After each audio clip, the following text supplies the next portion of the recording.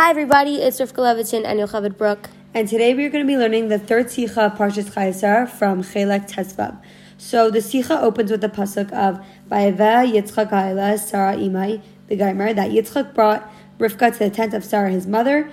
And Rashi comments that by bringing Rivka into the tent of Sarah his mother, Rivka became like Sarah his mother. How so? Rashi brings in the explanation of Bereshis Rabbah that when Rivka entered the tent of Sarah, the three miracles that had happened when Sarah was alive started once again. What were those three miracles?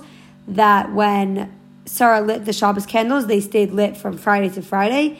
That there was brachais in the dough that Sarah baked, and the cloud of Shechina rested above the tent. But now the Rebbe asks a question. We know that Rashi will always only answer based on Pshat, that is his forte. So where in the Psukim themselves does Rashi find this explanation? And if he is quoting from the Bereshis Rabbah, why does he bring the three miracles out of order from how the Bereshis Rabbah presents them originally? So the Torah explains that when Eliezer came back from bringing Rivka, he first met with Yitzchak and told him all the miraculous things that have happened to him on the way. The fact that he had Kvitas Aterach, the fact that Rivka was miraculously shown to him, all these miracles that led him to finding Rivka. But the pasuk does not just flow right into, and Rivka became Yitzchak's wife. First, it interjects with the fact that Yitzchak brought Rivka into the tent of his mother. This seems like something a little bit random and extra, because if Yitzchak just heard all the miracles that Eliezer had when finding Rivka, why doesn't it just flow into him marrying her? It must be that the miracles that Eliezer told Yitzchak about were not enough to convince Yitzchak that Rivka was truly the one that he would marry. So by the Torah bringing this pasuk, we learn that this whole tent bringing in ceremony wasn't just a nice gesture. There is actually direct correlation between Yitzchak bringing Rivka into his mother's tent and then Yitzchak accepting her as the girl that he is going to marry. So what was it in the bringing Rivka into the tent that convinced Yitzchak that she was the right girl? It was these three miracles that happened when she walked into the tent. How do we learn these three miracles? Where is their proof in Pshat? Where did we get this whole idea of the three miracles from? So we're going to look at the pasuk that the Rashi is based on, and we're going to see that from the three words, Ha'ehala Sarah Imai, the tent of Sarah his mother, is going to each refer to one of the three miracles. The first word is Ha'ehala, the tent. How do we know that this indicates that the cloud, the Shechina, was resting on Sarah's tent? Because in another place by Akedas Yitzchak, it says, Vayar ha'makim me'rachik, that they saw ha'makim, the place, from afar. They saw Har Moriah. And this indicates that they saw the place because of the Shechina that was resting on it. So here we can learn, using the principle of Hei HaYediah, that here too, the Shechina is what was resting on the tent. The second word is Sarah, and this is referring to the bread. How so? We see that when Avram was preparing food for his guests, he went and he gets a calf and he cuts up the meat and everything for them. But still, he makes sure that Sarah is the one preparing the bread, because Sarah, at her core, she is innately connected to nurturing and feeding and giving sustenance, and she did so with her challah dough. And the last word is Imai, his mother.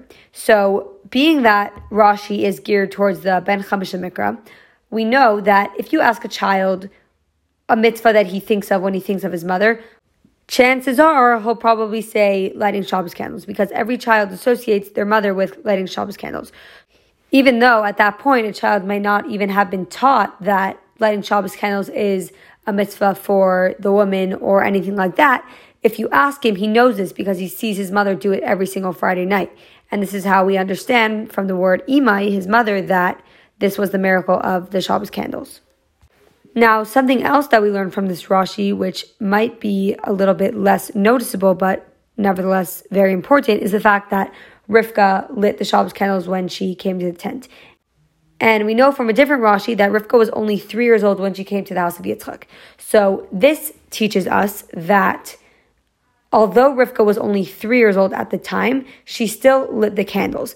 And Sarah had already passed away a while ago, which means that Avram and Yitzchak, up until that point, were making up for her, and they were lighting the candles instead, which means that there were candles that were being lit every Friday. So Rivka's candles were not necessarily needed.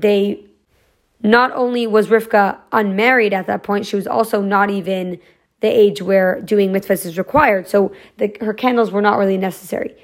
But the Rebbe emphasizes that this Rashi gives us very clear instructions as to how to be mechanech our young girls, that from the age of 3, little girls should start lighting Shabbos candles, even though they are unmarried and not required to do mitzvahs.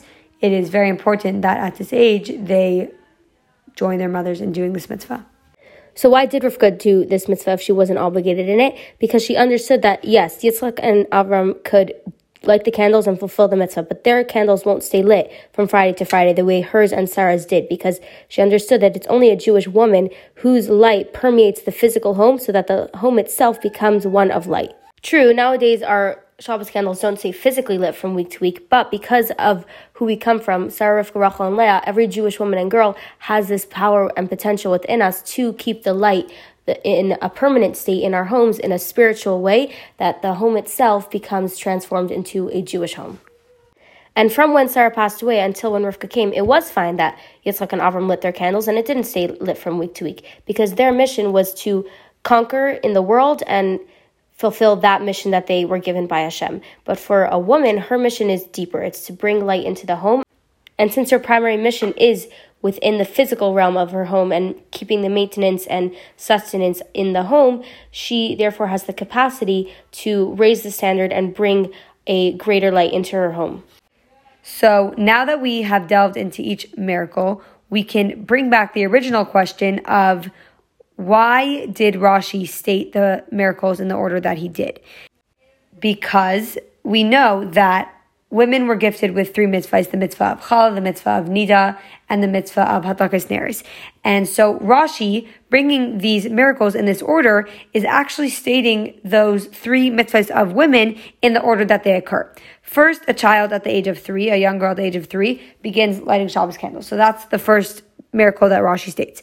The second miracle that he states is the miracle of the bread, because as a girl grows up, she starts helping her mother in the kitchen, and she helps her bake the challah, get ready for Shabbos. That is further along on her journey of becoming a Jewish woman. And last but not least, when a girl gets married, she is able to take on the mitzvah of Taharas HaMishpacha and bring purity and light into her home.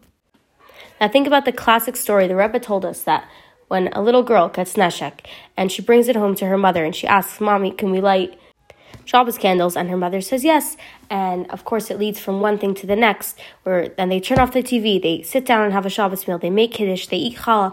All of these things come together into creating not just the one mitzvah of lighting Shabbos candles, but an atmosphere of a Jewish home where the light of Torah and mitzvahs are permeating and are there present from Friday until Friday. That's why the Rebbe stressed this mitzvah so much, even for a young girl as young as 3 years old, because this is what can literally change the world now as we're coming towards the times of Mashiach, to make that difference with one little candle that can turn into so much more. Being that there is such a great merit that is brought about from each of the mitzvahs listed in Rashi's 3-step method to being mechanech our girls, which is Hadlakas Neris, Hafrashas Challah, and Taharas HaMishpacha, there is no doubt that we, together with our mothers and our daughters, will bring Mashiach now. Amen.